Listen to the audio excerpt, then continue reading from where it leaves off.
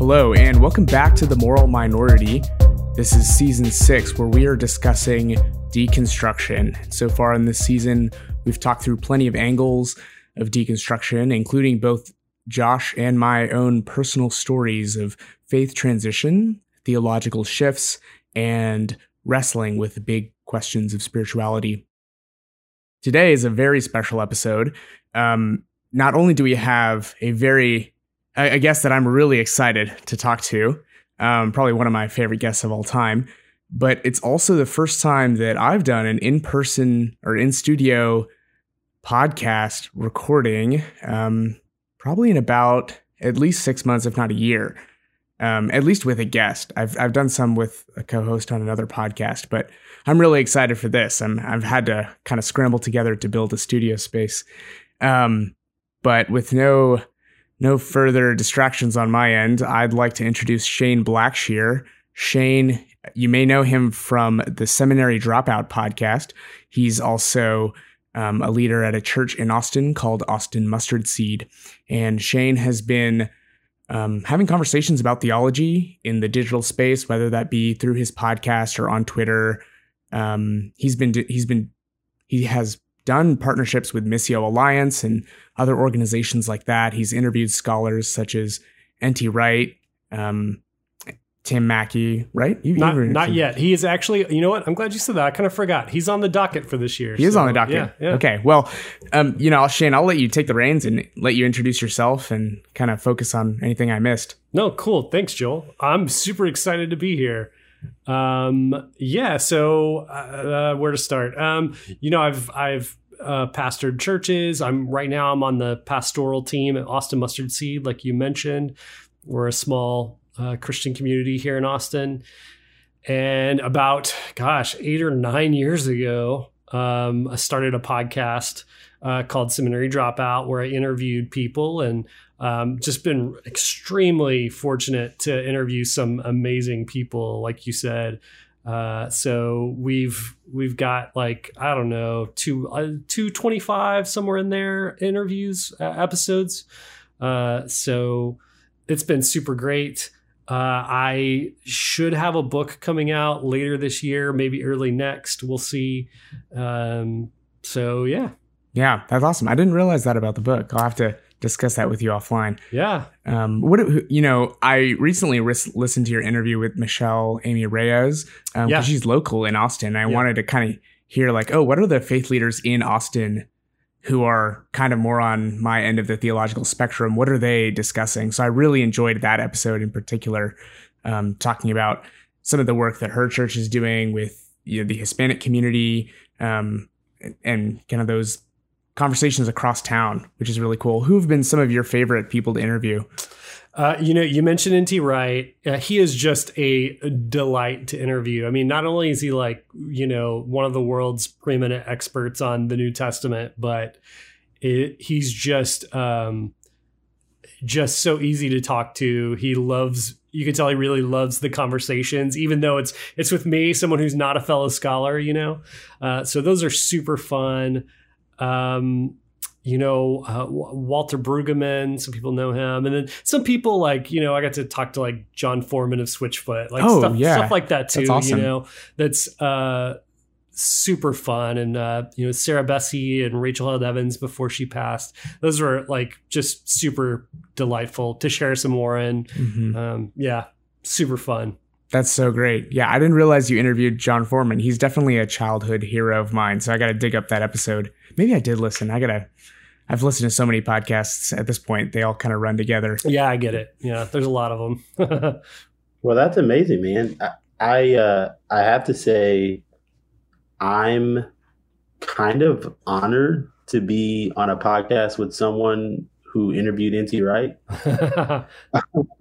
N.T. Wright's a hero is an understatement. I've just he completely expanded my understanding of Christianity when I started reading his works. And boy, were they long.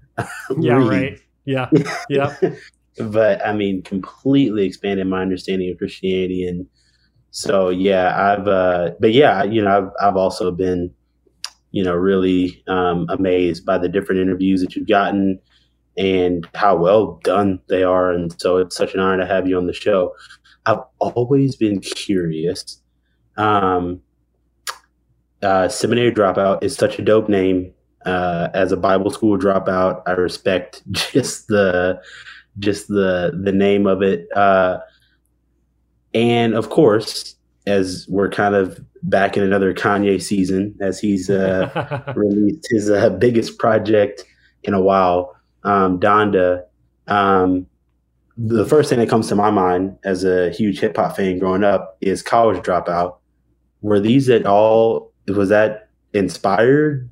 Was that what inspired the name? Or that would have been a cooler origin story, but unfortunately not. No, I I remember when the album came out, but I was a later adopter of Kanye. So no, unfortunately, those are unrelated. Yeah. Where are you with him now? Do you still follow his career, enjoy his music? I'm a casual listener. Yeah. Yeah. I throw him on the Spotify playlist. Yeah. Yeah. But at one point you were a true seminary dropout. Is that correct? I mean, yeah, I guess once always, right? Unless I go back. I'm literally a seminary dropout. So yeah. Yeah, I guess I'm outnumbered here. I haven't even attempted a seminary. So I'm really behind you two. Yeah, it's pretty easy to drop out, you know? Yeah, I was about to say, you got the books. You're good, man. No one's elite because they go to seminary, which actually is a perfect segue to my first question is, this isn't really on the deconstruction angle, but because I enjoy the podcast and enjoy the fact that it's actually fairly academic. Like you mentioned, you interview a good bit of academics. Yet you yourself, because you're a seminary dropout, would not like classify as an academic. Of course, I don't even think you classify yourself as that. And so I've personally always been a huge fan of us kind of doing a couple things, holding two things in balance. Like one, appreciating scholars, appreciating all of the work and the due diligence that they do to get us amazing theology and amazing content, but never thinking that there's some kind of like elite status of Christianity, and always remembering that it was actually Jesus who said it's going to come from places where you don't expect the wisdom and the revelation of who the Father is and what the kingdom is like. And so was that also kind of like an idea or a thought behind the nature of the podcast? Yeah, and it has increasingly more become that. So like, we joked about the name, the seminary dropout was like part of it. That was wanting it to be a metaphor of being like talking about these with these scholarly authors about the real hard work they were doing, but getting it accessible to everybody. And I think for me, I think for a lot of people, there's this idea that the Christian scholars or the biblical scholars or the theological scholars, they're kind of just like debating how many angels can fit on the head of a needle, Mm-hmm. And that's not been my experience at all. When I talk to them and when I read their books, I realize that this stuff is super important and kind of foundational to Christianity. And I think we're about to talk about deconstruction. I think part of why people hit deconstruction so hard is because the Christian bookstore top 10 book list is not doing it for them anymore. Oh, yeah. You know what I mean? Mm-hmm. The like celebrity preacher book isn't doing it for them anymore. And the answers aren't helping. They're, and so they're coming away empty handed. And the problem with that is that there's this illusion that that's all Christianity has to offer, right?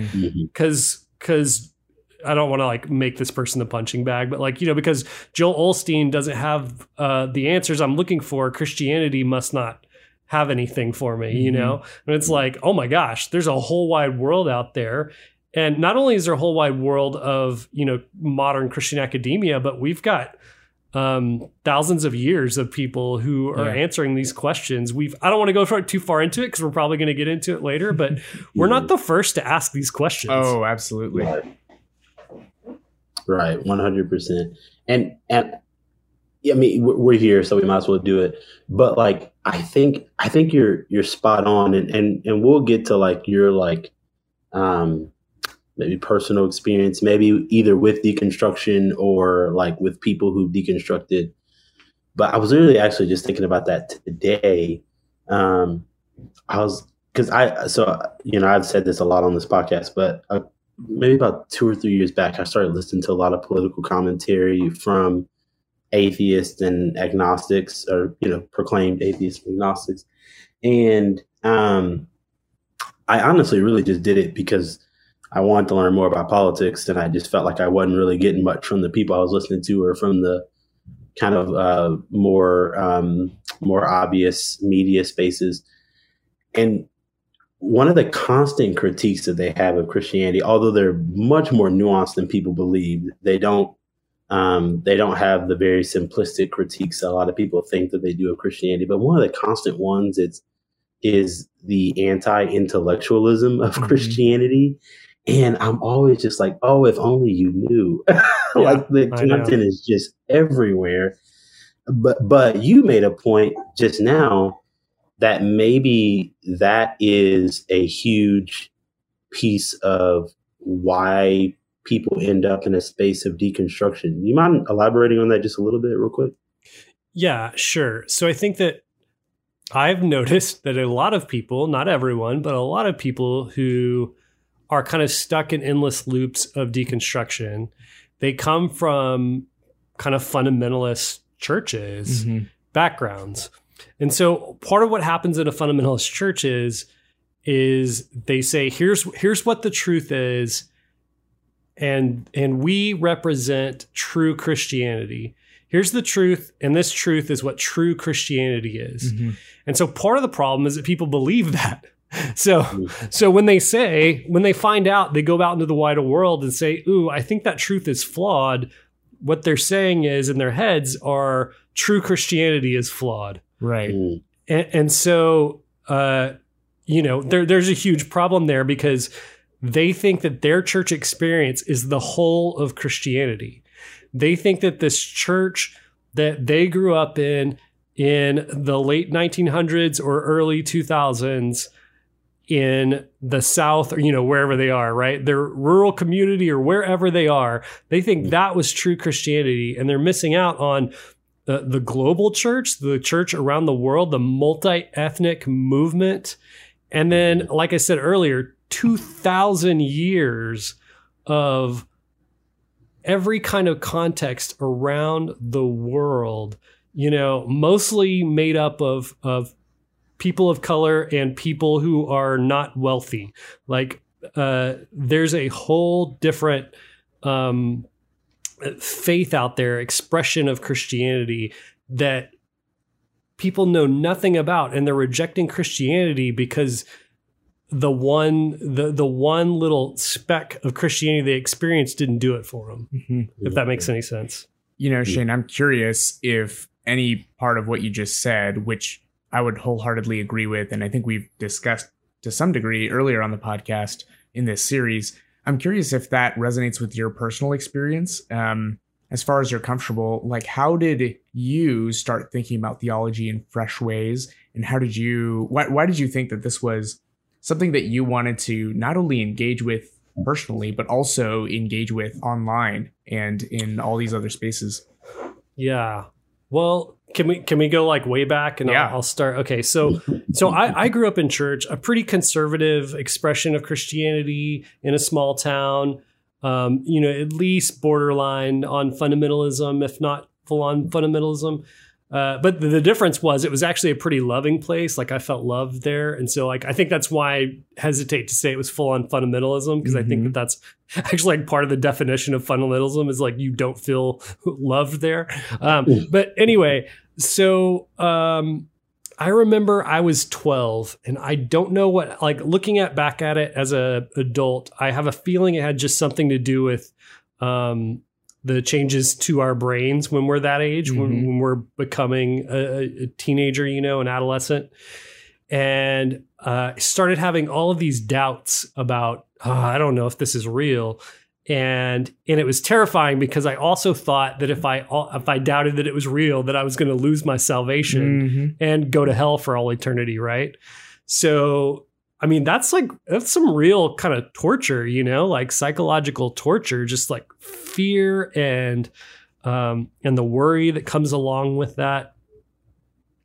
And I eventually got on the other side of that. I don't exactly know why, but I think other than just the presence of God meeting me where I was, but it was still a pretty naive faith.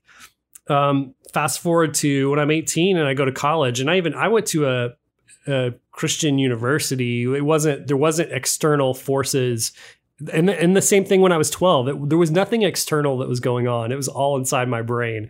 So again, 18 years old, it was kind of the same thing over again, just doubts. And at that time, I wasn't so worried about going to hell, but I don't know if this is all real. And I actually remember then I actually did encounter some like apologetics type stuff. And what's funny about that is that now I look at those apologetics and I think that was kind of weak, that was kind of like pop psychology stuff. But at the time, again, I think God at least used that to meet me there, and my faith survived. And so ever since then, I've never had a time exactly like those two times where it was like super fear inducing and, just a lot of worry and stress. And it's kind of like, I know a lot of people for whom in their adult years, it was like that. Aaron Niequist wrote a book and he's got a story much like that. Like he was like really on the end of his rope and somebody introduced him to The Divine Conspiracy by Dallas Willard. And there are a lot of people for whom that exact story is their story. Like specifically The Divine Conspiracy by Dallas Willard, like saved their faith, Yeah. And they were at the end of the rope. This is the metaphor I have, and it's not the best metaphor, so bear with me. But they were at the end of the rope, and someone came along and said, "Hey, here's another length of rope." Right. So they had something else to grab onto, and they weren't, just teetering on the edge. For me, a lot of times it's been, I've got plenty of rope. I'm not at the end of my rope. And somebody walks up to me and says, "Hey, here's a length of rope. I know you don't need it now, but you'll need it at some point. This will come in handy." So that's kind of how it's happened to me now, where, and I'm like, let's prefer that way, right? Like, let's not wait till we're desperate. But so along the way, and honestly, I've had the benefit of doing a podcast where I interview authors all the time, right? So I have this motivation, but there's so many books, and we can talk about that in a little bit, that I've read and I've thought, oh man, that was so good. And later on, something happened and I needed that length of rope, right? Like that was what sustained me and helped me there. So can you give us an example of maybe one of those instances? Yeah, so I talk about it all the time. Greg Boyd's Benefit of the Doubt has been like so foundational to me. That book, and all of my friends who are going through deconstruction, like my advice is like, hey, you're not allowed to lose your faith until you read The Benefit of the Doubt. Like, read this book. If you want to walk away, cool. Like, that's totally fine. But I just cannot recommend that enough. But it just helped me.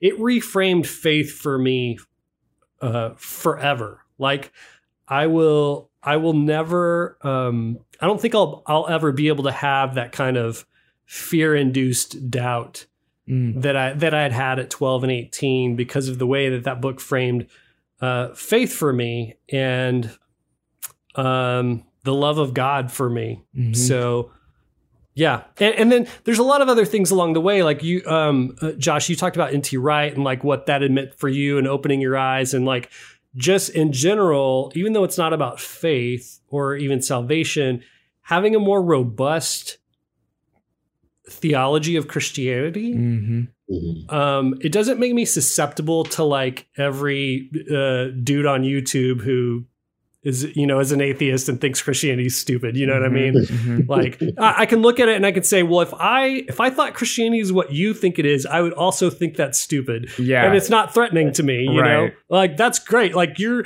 not mad at my Christianity because you're talking about something else. And so it's not personal, and I don't need to have doubts because of that thing you said, Yeah. Right. Yeah, absolutely. I can resonate so much with that. I think in my own story, I think when it turned from that season of despair to like a season of getting more rope was really when I began reading biblical scholars. I'd never been exposed to biblical scholarship. I had been exposed to pastors and, people who write books that are in Christian bookstores. And maybe, there's the celebrity pastor. And then I'd also been exposed to apologetics, which is quite different. Apologists are usually not trained in biblical scholarship. They're more like, maybe they come from all sorts of backgrounds, maybe philosophy or the sciences or or pastorship. And then they're really a trained debater or a trained public speaker. Yeah, that's right. More than a trained scholar.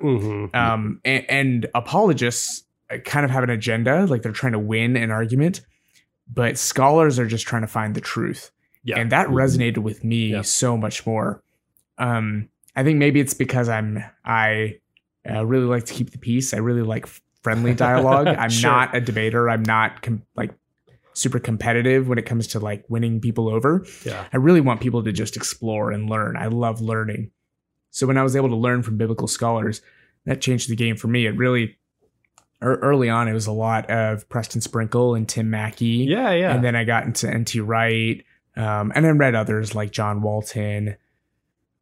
And yeah, no, totally. And I resonate with what you're saying about apologists. And I think there's certainly a place for that. In fact, like David Bentley Hart wrote a book, and I cannot think of the name of it, but it was kind of his apologetics. And he was kind of responding to like the new atheists, the Dawkins, and I can't think of, but those guys. And it was really great and it was really helpful. So there's a place for apologetics, but I think you're right. I think a lot of them are, they're more about winning an argument than showing some truth, if that makes sense. And then also I think some of them are just really, so counterproductive. I don't know if you guys are on TikTok, and I am. I don't recommend it. It's like a real cesspool. But this guy kept coming across my timeline who was some guy I'd never heard of him before, but he would like go to college campuses in their like courtyards and start debating students, and it's just like the tone that he was taking. And there's so many, there are tons of arguments where I thought like, I think the guy's technically right. But these students walk away, whatever these students walk away with, it's certainly not that guy loved me a lot. Yeah. Like that guy cared about me. They don't even know what I mean? Know me. Yeah, exactly. Like that guy was a better debater than me, and is kind of a jerk. And it's like, what do we win? Like, what's the point? So anyway, sorry, I kind of went on a tangent. No, that's all good. I think, I was about to say, I think that's a really good point, and I think one of the other, and y'all tell me what y'all think about this, but one of the other issues that I've seen with apologetics for such a long time, at least as long as I've been a believer for the last 10 years or whatnot, is like it's all scientific and it's epistemological ish, but we really have never like tapped into like cultural apologetics. Yeah. So like, kind of switching it up and like moving it to like, hey, like, a lot of, cause I think a lot of times what was happening was the felt need was actually, hey, like, I don't think this Christianity is like good for society or for the world, or I've experienced church trauma or hurt. Yep. Or like, I wasn't loved well in my youth group. My youth pastor assaulted me or hurt me or whatever. And then what they get is scientific apologetics about how God is real, and here's the argument for how he created the world, and so on and so forth. And I'm like, well, what about like what I feel like is a lot more at the core felt need of so many people who are deconstructing, and it's, does this faith have relevance for my personal life and for society writ large? And I think that is such a more important topic. For instance, Eric Mason just recently put out the book Urban Apologetics. And I'm like, that field is so untouched, so unstudied, that a guy just put out a book saying the name of the field. That title had not been taken. Yeah. I'm just like, that's clearly a problem. And I think I would love to see so much more of that, because I think then it's going to be a lot harder to sound like a jerk when you're trying to make the argument that there's been a theme in the Bible of caring for the poor and the disenfranchised and the orphan and the widow and the immigrant. It's going to be a lot harder to actually have the posture. Of course, people will find a way to do it, but to have the posture of kind of this obtuse, stoic jerk as you're engaging people, letting them know, hey, no, this God is good and he's got big plans for creation and so on and so forth. Yeah, I think you're spot on, man. Of all the people that I know that have walked away from their faith, not one of them was because they couldn't intellectually believe in the resurrection anymore. Like, none of it. But it was that the church is producing so many wounded people. The church was just hurting so many people that they said at some point, I don't know, like, I don't think this is what love looks like, and to some degree, I think that I would still be a fundamentalist if fundamentalism had simply played by its own rules. So like we learned so many good things growing up at church, like God is love and God forgives everyone, and God's love is bigger than any of our sin. But yet the people who we said have sin, we rarely had like an outward showing of love for them. Right. They were an enemy to be conquered. Right. And so, I'm totally with you. Like the greatest apology for Christianity is love, and I think radical love, like love that the world rarely sees, like forgiving our enemies and laying our lives down for each other. Like, I think that that's the greatest apologetic. And if people, it would be so interesting. Like, I want to live in the world where people say, like, I can't believe in that Christian stuff, the resurrection and virgin births and stuff like that.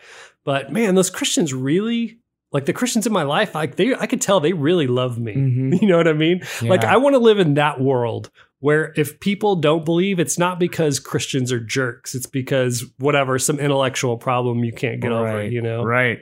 Absolutely. Yeah.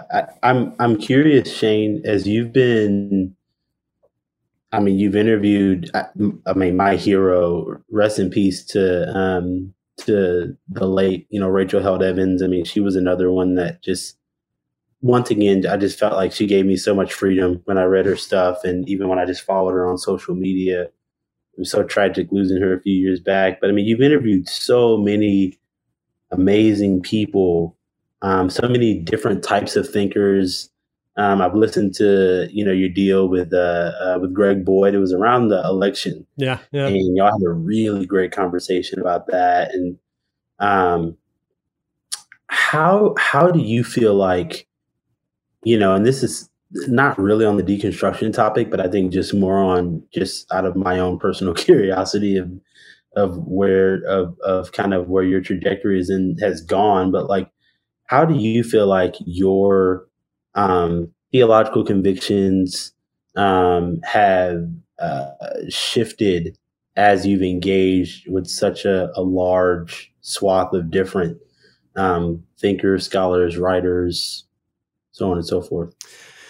Yeah, so that's a great question. I think there are a few like specific things where I can say like, I used to believe X, now I believe Y, like with hell, for instance, and you can talk about that if we want. But and then there's a lot more of like kind of general, shifts. Like even, I'm ashamed to say like until I read Surprised by Hope by N.T. Wright, like I didn't understand that like I believe the old like go to heaven when you die. Yeah, you're right. We go to heaven when we die, right? Instead of like the more biblical, heaven's great, but it's not the end of the world. Yeah, exactly. And it's like that's the number one misconception I see from people who, love the Bible and read it all the time.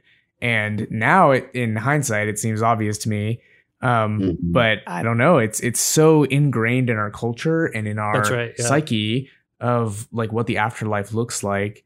But it's kind of embarrassing for so many Bible believing Christians who I would argue sometimes elevate the Bible too highly to be sometimes more influenced by medieval theology. Yeah, that's right. Yeah. For sure. More like you're right. Our conception of the afterlife is really more based off like Dante's Inferno than it is the Bible, right? Absolutely. Yeah. Yeah. And that's a good example of that thing I was talking about, of where you could say like, well, how consequential is that? Just some belief about the afterlife. But no, if I believe that the things I do right now have actual like ramifications for eternity, and also that this hunk of clay we're standing on is actually the real place where we're going to spend eternity, then it might change the way I feel about, for instance, nature and creation. Whereas if I all believe this is going away someday, then we can just use and abuse it, as much as we want, Absolutely. right? We can burn it up, and if it's unusable, then who cares, because it's all going away anyway, So, but if I believe that, nope, this stuff matters, the stuff we do here matters because we're going to be here for a while, then that shifts in the way you actually live your life today. Yeah, absolutely. So we've talked a lot about your interactions in the public sphere with authors, theologians, and how that has impacted you personally. But another thing we want to kind of end this series with is what are some ways that people who are deconstructing, I think we've given them a lot of things to think about and a lot of resources. But there's also kind of a pastoral element to deconstruction. I think as someone who's gone through that phase, one of the biggest struggles that I had was that I felt alone, that I couldn't really trust the pastors in my church, or I couldn't really, the friends that I did reach out to, many of whom were in full-time ministry, just didn't understand the questions that I had. Yeah. There was just a level of, that my struggle was they just couldn't empathize with it, and they could only give kind of either a theoretical idea of, like, oh, just like trust God and like lean into relationship with him. Where it's like, oh, well, my whole problem is that God feels hidden to me. Right. So what are some ways that you think we could improve as the church in being more pastoral when it comes to deconstruction and walking alongside those who are wrestling with their faith and asking big questions without belittling them, without negating their emotions and their experience, but also while providing a response that's helpful, that kind of guides them to a place of health? Yeah, man, that's good. A lot of times I hear people who have gone through deconstruction or going through it, and they kind of have that complaint of like, I wasn't allowed to ask these questions. And when I was given answers, they were really shallow and trite. And I don't know, like the weird thing for me is like, I've been detached from that Christianity for so long that I forget that it exists sometimes. I remember this one time when I was at a previous church I was pastoring, and I was having lunch with a guy who is the pastor at the big church in town, and he was a great guy, and I loved him, and he was good to me because we were at this tiny church, and he treated me as an equal. But we're having lunch, and he admitted something to me. He was like, I know it's not really cool for a pastor to say this, and I don't remember specifically what it was, but I remember being like, I said the same thing like from the pulpit last week. Yeah. like you're saying to me in private with a little bit of guilt, and like I said that in front of everybody, and I'm kind of like, maybe I shouldn't have. And so I would just encourage people to surround themselves with people for whom it is okay to ask those questions and to be real about stuff. And I want to be careful there because I think there's also there's a thing that happens where we always think that like the next church is going to have no problems, and all churches have problems, and my church has problems. We have problems, Mm-hmm.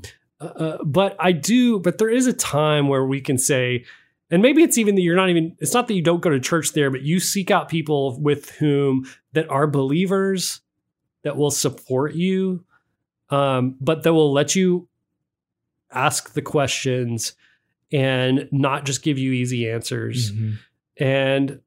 But the other side of that too is like, I don't recommend you get around people who just want to let you spin out in endless deconstruction too. Or just want to tear everything down. Yeah, that's it. Yeah, to just tear everything down. So get around those communities and remember that I'm so big on this. We are not the first people to have these questions. Mm-hmm. I read I've tried to get into reading like the church fathers. Yeah. It is bonkers, the similarities of the things that they're thinking through and talking through that are what we are thinking through and going through now. Mm-hmm. There is not a new problem. Sometimes I'll see an article from like the Gospel Coalition or something that says something about the deconstruction phenomenon that's been happening lately. And it's like, no, it's just been recently that we've been calling it that. But yeah, I mean, we've had people deconstructing their faith since Peter and Thomas, like the early disciples of Christ were asking big questions. And some of them, there were disciples that when Jesus said, if you want to follow me, you need to eat my flesh and drink my blood. They said, okay, cool. Don't like that idea. I'm out of here. Yeah. And then when Jesus asked Peter, are you going to do the same thing? He says, where else can I go, Lord? Yeah. And so it's not that he has an answer. It's not that he's like, oh yeah, I'm like really excited to eat your flesh and drink your blood, because that would be really weird. Yeah. Peter's like, yeah, that was weird, but I'm still in this because I think it's worth it. That's good. Yeah. And you know what? I'm thinking, that's such a beautiful example from scripture. And I think because obviously Peter's faith wasn't perfect, but the center of Peter's faith was Jesus. Yes. Mm-hmm. And so when we make the center of our faith anything but Jesus, it goes awry. And even if it's the Bible, and I really I still believe in the authority of Scripture. I'm still a Bible guy. Don't let me downplay that. But there are places where they elevate the Bible to the third, for the fourth person of the Trinity. You know, and it's also usually a wrong conception of the Bible, like the way that we were taught the Bible. A lot of times, you would have thought it just kind of fell from heaven in its current form, and so that gets problematic when our kids go to college or whatever, and they take a class and they learn that the Bible it didn't happen that way, Yeah. And so we try really at our church, we try really hard to we want to be the people who teach our kids that stuff, right?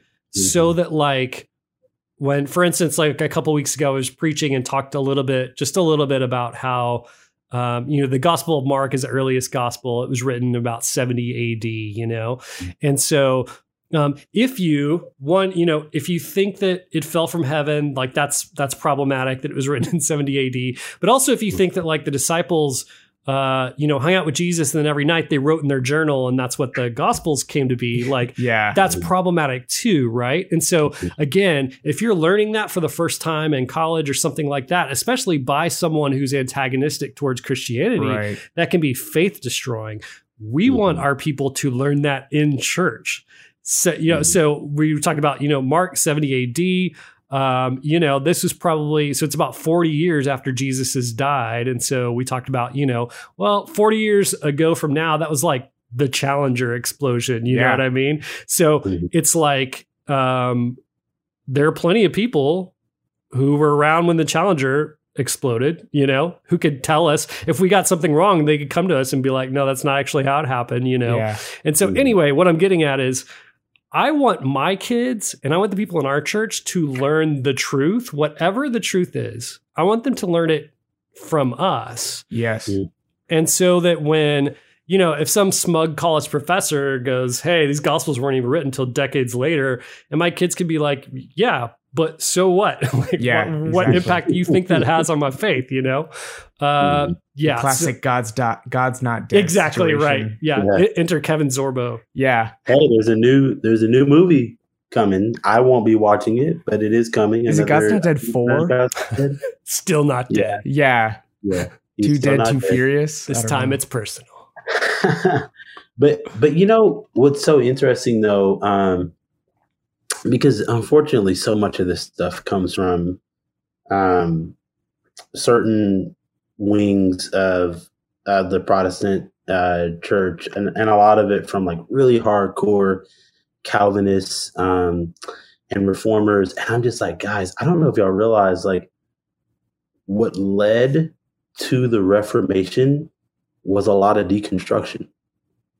It was people who were deconstructing the world around them, to the point where Martin Luther actually was like, let me read the Bible and like see like what's going on here, like, and like see if it's lining up with what I'm ostensibly experiencing in the Catholic Church. And so it's like, this is, I think, why I've loved this series so much and have loved having all the different, guests on in these conversations, because I'm like, this is the kind of stuff that leads to really healthy shifts in the church.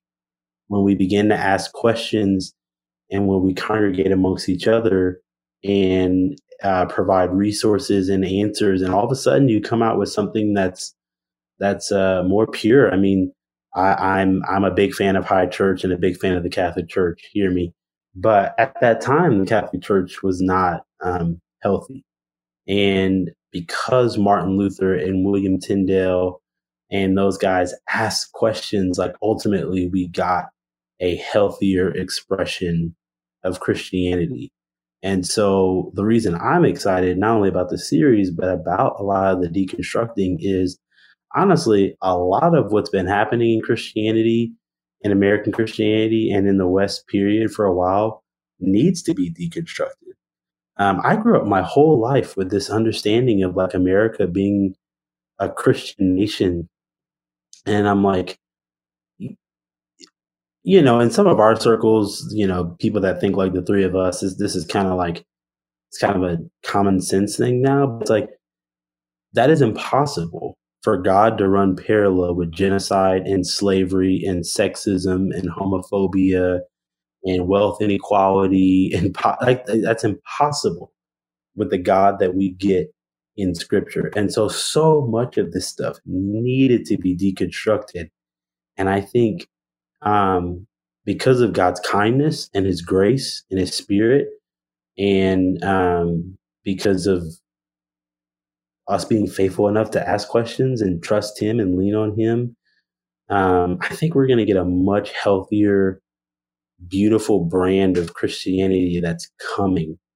And so I actually praise God that we're answering these questions, because throughout church history, or asking these questions, because throughout church history, when we've asked really good questions, for the most part, it has led to God doing some amazing things and genuine revival. Mm-hmm.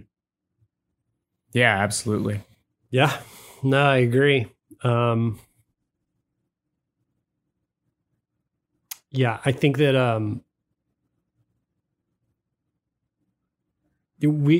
mentioned that book, The Benefit of the Doubt. One of his central thesis is that a lot of times what we're doing is we're not really worshiping Jesus, we're worshiping certainty. Mm-hmm. And the certainty has not served us well. And so, yeah, that's the thesis of Peter Enns' book, The Sin of Certainty. Yeah, right. Which played that same role in my journey. Yeah, so I haven't read that, but I've heard the exact same thing. So, certainty, it cuts us off from the truth, really. If to go to your example, Josh, if Martin Luther had locked on to certainty of what the Catholic Church was teaching back then, we couldn't, right? And so there are so many people who they've latched onto a certainty about Christianity, and it's a certain version about Christianity, and they've been taught to reconsider anything else is unfaithful. But that's not true. God gave us brains for a reason. And what we're doing is we're worshiping the certainty rather than worshiping Jesus. Mm-hmm. And so that's where the title of the book comes from, The Benefit of the Doubt. Mm-hmm. The doubt actually helps us be more faithful people. And the opposite of faith is not doubt. The opposite of faith is certainty. Right. Because doubt is actually required to have faith. Absolutely. That's so good. Yeah, that was a big game changer for me a few years ago when that clicked for me as I was reading Peter Enns' book.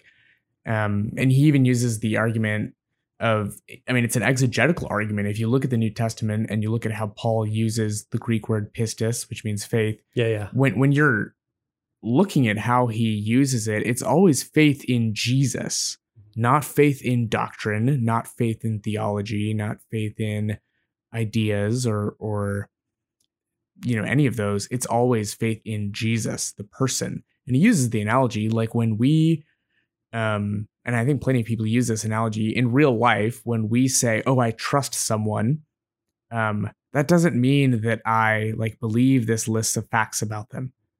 You trust them because you have a relationship with them, and you may not even know anything about someone, but you can trust them enough to especially when you can't accomplish something, especially children. Children don't know anything about their parents. They don't even have a framework of how their parents' world works. Right. And yet they can trust them to be their caregiver and to guide them and to provide for them. Real quick on just to piggyback off that, I don't know if I've said this on this podcast yet, but it's interesting. Carl Ellis Jr., Dr. Carl Ellis Jr., he said something in a talk that he gave at a conference I was at. He was leading a breakout that really struck me the first time I've heard it, because it's so counter to everything that especially the three of us would have learned growing up. But he was like, every judgment scene that we see, New and Old Testament, the big question that's asked, or the litmus test or the basis, it's always ethical. And it was, of course, with our kind of anti-works, law versus grace background, when he said that, I was kind of jarred, but when he explained it, it made so much sense. He was like, the idea is not when you get before the Lord, hey, did you believe all these facts about me? The idea, very similar to what you guys are saying, is, did you trust me?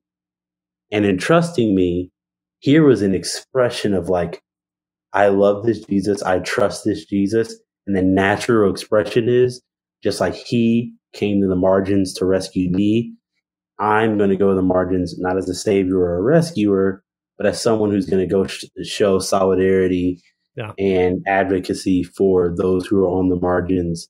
And therefore that expression of that trust is going to come out ethically.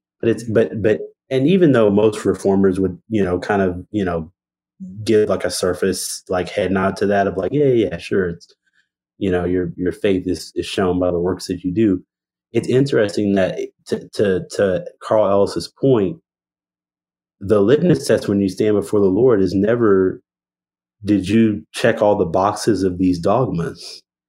You know what I mean? The litmus test when you're before the Lord is, were you on team me, and did you trust and love me? And that's what's most important. And Joel, that's a great example of like, yeah, when I'm a child, I don't know a bunch of dogma facts about my parents. I still don't know facts about my parents. I find out new stuff about their backstory like every time I hang out with them. You know, this illustration really brings out something really important, because if it's about being able to sign off on certain dogmas, and don't get me wrong, like I think it's really important to, affirm a lot of things, Apostles' Creed and all that stuff. But if that's what is necessary for salvation, where does that leave little children? Yeah. Right. Where does that leave little children? Where does it leave those with developmental disabilities? Right. Who don't have the ability to conceptualize all these dogmas, right? Yeah. Like where does that leave them? So we have to have some kind of theology where Jesus can meet them where they are, and they have everything they need. Yeah. So you've got to be able to, the people who ride on the plane need no understanding of how the plane works to still ride on the plane. Right. That's it. No, that's great. And as I've been having these conversations for years at this point now, and I'm sure you have as well, and Josh, you as well. Something I run into is the phenomenon of the people who are really earnest, but they just don't get it. So they're not like combative towards people who are deconstructing, but they really just love Jesus, and they don't have any problems doing that, and they can function. They don't really have struggle with doubt or right. anything. It's kind of all the answers are good enough for them. Exactly. And I don't know what it's like to be that person. That'd be cool, I guess. But I sometimes run into some of those people who are really eager and they want to help. They want to be there for their friends who are deconstructing, but they just don't know how. And so I'm wondering if you have any insight on how people can be allies, maybe to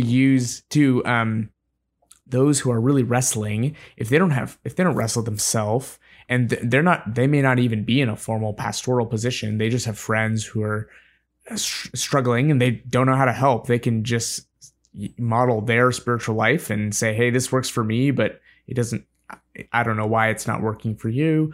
And how can they be a safe space to talk about it? Because people who are deconstructing often don't feel safe. Yeah. So I guess I would say to those people, recognize when you're in over your head. If someone is telling you that they're dealing with this stuff and you don't get it and you don't understand what the problem is, that's okay. But just snap out of it is not going to be a helpful answer, right? And then try answers, and it may be that the answers that work for you are obviously not going to work for them. So be careful about just dispensing those answers to them. And so maybe connect them or encourage them to find people who can meet with them on their level, if that makes sense. And I would say something to the people who are listening who are deconstructing. A lot of times people who go through deconstruction, it is like there is a bloody stump of a wound on their body.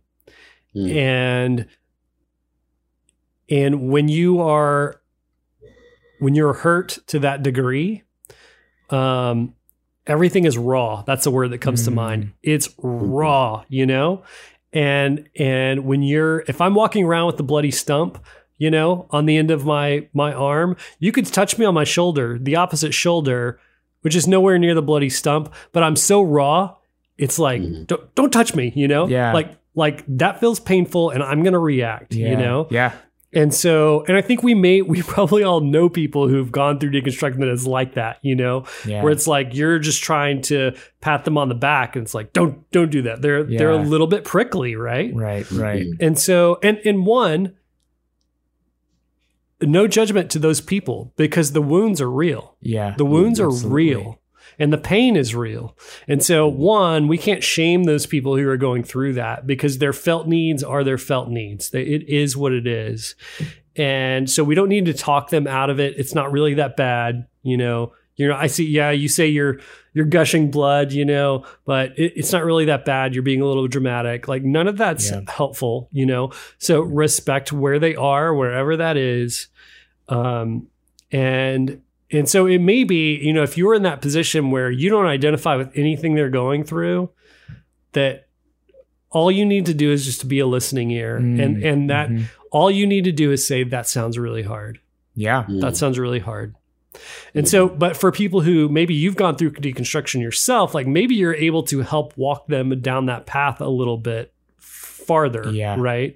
But knowing if you're that person and if you're not is really important. Right. And so, like I've said, like a lot of times, all I'm saying is like, this book really helped me when I was in your position, and I think it would help you. And let's let God and let the Holy Spirit take it from there. One of the things that I've really come to believe in the last several years is this idea that God cares about it more than I do. Right. And so it's not all on my shoulders when things like that happen, that if we believe the Holy Spirit is active and working and it cares about that person's faith more than I do, then it's not all up to me. And I just need to be faithful in whatever that circumstance is. Yeah. I was scared to death of going public with my deconstruction story and talking about the topic, even theoretically. I mean, Josh knows, like, we had a whole maybe 6 months of planning for this series because I really wanted to get it right. And it was so personal to me. But then when we're actually executing the series, I got so much positive feedback about people who were saying, yeah, me too. Like, that's my story. Thanks for sharing that. And people who were, confiding in me about their own journey, having that dialogue, I realized, like, oh, there's actually something really beautiful and pastoral here about being able to be vulnerable and share this really hard season that I went through. I was really scared to share it because I was afraid at the time of the pushback that I could receive, or maybe even rejection from certain communities. And so maybe it was good timing that the release of this series, I moved to a new city and I was starting over with my spiritual communities. But yeah, a lot of people, especially those who are in full-time ministry, really can't struggle in public. And I mean, they're in a position where their job, their livelihood is contingent on them not wrestling with their faith. Do you have anything to say to that? Yeah, I mean, not anything other than, like, we need to cultivate communities in which it's okay to be honest about our doubts. And I don't know exactly what that's always going to look like. If I don't know if I'm advocating for the pastor to come out on Easter morning and say, I don't believe in the resurrection anymore. Or like, I'm struggling with the doubt, but what there does need to be able to happen is that pastor needs to be able to take some time off and work through some things, right? And does need to have someone, preferably within that church body, that they can be completely vulnerable with. Yeah. I think that so much of the moral failings that have gone in the church, we were talking about Mark Driscoll before we started the interview. And I think about Bill Hybels. Mark Driscoll, Bill Hybels, within Christianity, you don't get people who are much different theologically. But I think that they had isolated themselves so much. And what I mean by that is that they're on such a pedestal that they had no peers, right? They had no peers that they could go to and say, I'm struggling with this. And they also had no peers that could go to them and say, I'm seeing some problems in you, the way you're behaving. There was no one that could call them out. And so they were isolated. And so I really think that we need communities in which we can, one, hold each other accountable, where there is no one that's on a pedestal by themselves, but that we can be open about our doubts and talk about those. And that can be kind of normal normal stuff. I mentioned that I'm on a pastoral team, and it's me and another woman in our church, and like the lead team knows, or we know that the lead team can they can check in on our spouses anytime. Mm-hmm. So if I'm misbehaving or if April's misbehaving, our spouses can be honest with our lead team about that at any time. Like that permission has been given. Mm-hmm. And so there's this built-in accountability. We're not allowed to isolate in that way. Yeah. We build that into our structures. That's so good. Amazing. And that's a huge, it's kind of what we were talking about before the episode is we were talking about Mark Driscoll is the, yes, I think it's safe to say after all the research and even after the public persona that we got for so long, Mark was a jerk, but there was an infrastructure that was a lot more of the problem. Yeah. Yeah. With what eventually led to that collapse. And I'm 29. I don't know anything, but I have to throw this out here. Just like, yes, I think you're 100% right. I don't think it's super healthy for a congregation to be sitting there on Sunday morning and a pastor come up and say, "Hey, I don't think I believe in the resurrection." But I do think there needs to be space for a pastor to get up in front of everyone and say, "There's a lot of research on X topic, and I'm not sure." Yep, that's right. Yep. You know what I mean? I just really want for there to be a space for that, because as a congregant, if I were a lay congregant at a church, I would probably have read a couple of the books that pastor is referring to, and I may or may not be a little bit more sure on that. Mm-hmm. But man, what a blessing it would be for my pastor to stand up in front of everyone on whatever topic, of course, tactfully, and say, "Hey, I'm not sure." Because that I think as a congregant, that would give me so much freedom to come up to him or her and say, "Oh, I'm not sure about Y. Can we talk about that? Like, you're not sure about X. I'm not sure about Y. Let's talk about that." Yeah. And if I can give you an example of something that's kind of weird that we've done at Austin Mustard Seed is a couple of years ago, we were preaching through sacraments and things like that. And so we talked about baptism, right? And I grew up Baptist, so we believe in believers' baptism. When whatever point in time someone quote unquote accepts Jesus as their Lord and Savior, they get baptized or whatever. Not infant baptism. I read this book by Scott McKnight that was basically he's Anglican, but wasn't always. And he wrote this book about basically infant baptism and how he came to believe in infant baptism, and here's the biblical reasons for that. Really kind of changed the way that I thought about it, and I said, so I went to my co-pastor and we talked about it. And so during that sermon, I was like, I still really get how people look at it and say, no, only when someone comes to a point in trusting Jesus should they get baptized. And I also see why people could say no, infants should be baptized. And so, I'm super on the fence. Both of my kids had been born at that point, so they've not been baptized. So I guess with them, we're going to do believers' baptism because you have to. Yeah, right. We missed the boat on being born, right? Yeah, no. Yeah.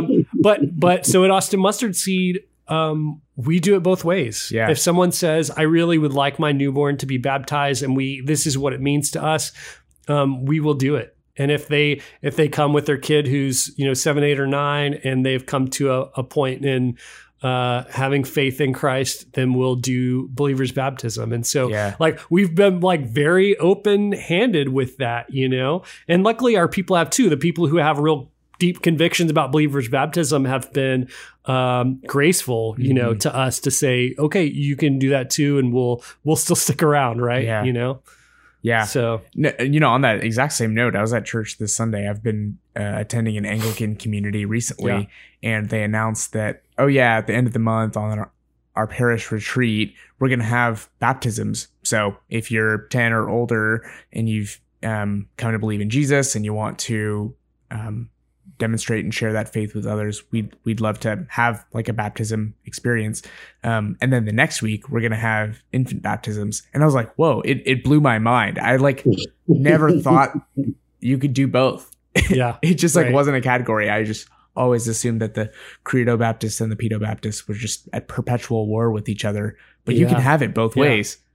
Yeah, that's right. And we can say, you know, we can be honest about, this is at least how I feel about it. I don't think the Bible is super clear either way. Yeah. And that's okay. And that's okay. I don't think that God's going to be super angry at us if there is a way and we didn't do it that way. I think God's in his grace and mercy going to be okay with that. Yeah.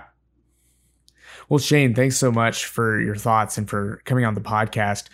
We usually like to reserve this space for you to share whatever resources that you're working on, however you would like to connect to our community, whether that be through Twitter or promoting your book. So yeah, I'd love to give you the floor and just share what's the best way for people to connect with you and to learn more about what you have to say. Well, thanks, guys. That's really generous. I guess I'm kind of everywhere. I'm on Facebook and Twitter, Instagram, if that's your thing. My main podcast is the one we've mentioned, Seminary Dropout. I do have an additional one called On Ramp that's about racial justice through the lens of Christianity, if anybody's up for that. That is not an ongoing podcast. We kind of do it one season at a time. And we just kind of, after we're done with the season, we're not necessarily going to keep going unless we feel like at some later time there's more that we want to talk about. But anyway, that's out there. The book that I'm, again, like I said, hopefully coming out with, it's like with the publisher right now being edited. I'm at the point now where I'm like getting endorsements. So hopefully by the end of the year or maybe next year, that'll be out. But I guess for now, I would just say, follow me on one of those, Twitter, Facebook, and I'll for sure let you know about it then. That'll be out then. So yeah. Thanks. Great. Well, yeah, thanks for coming on the show. We really enjoyed having you. And it's kind of awesome. You're definitely our most experienced guest when it comes to podcasting. I mean, you've podcasted probably 10 times more than both Josh and I combined. So yeah, with podcasting, it's like dog years, right? Like I've been in podcast for like 8 years. That's like 80 years in podcasting. Exactly. You know? Yeah. I've been at it for 1 year and I'm like sending out tutorials to people. Yeah. Well, see, so that's my other, you do know about this. I have a podcasting course and I wrote the entire course because people kept asking me how to podcast. Yeah. I'm like, so now I could just send them a link. Like, here you go.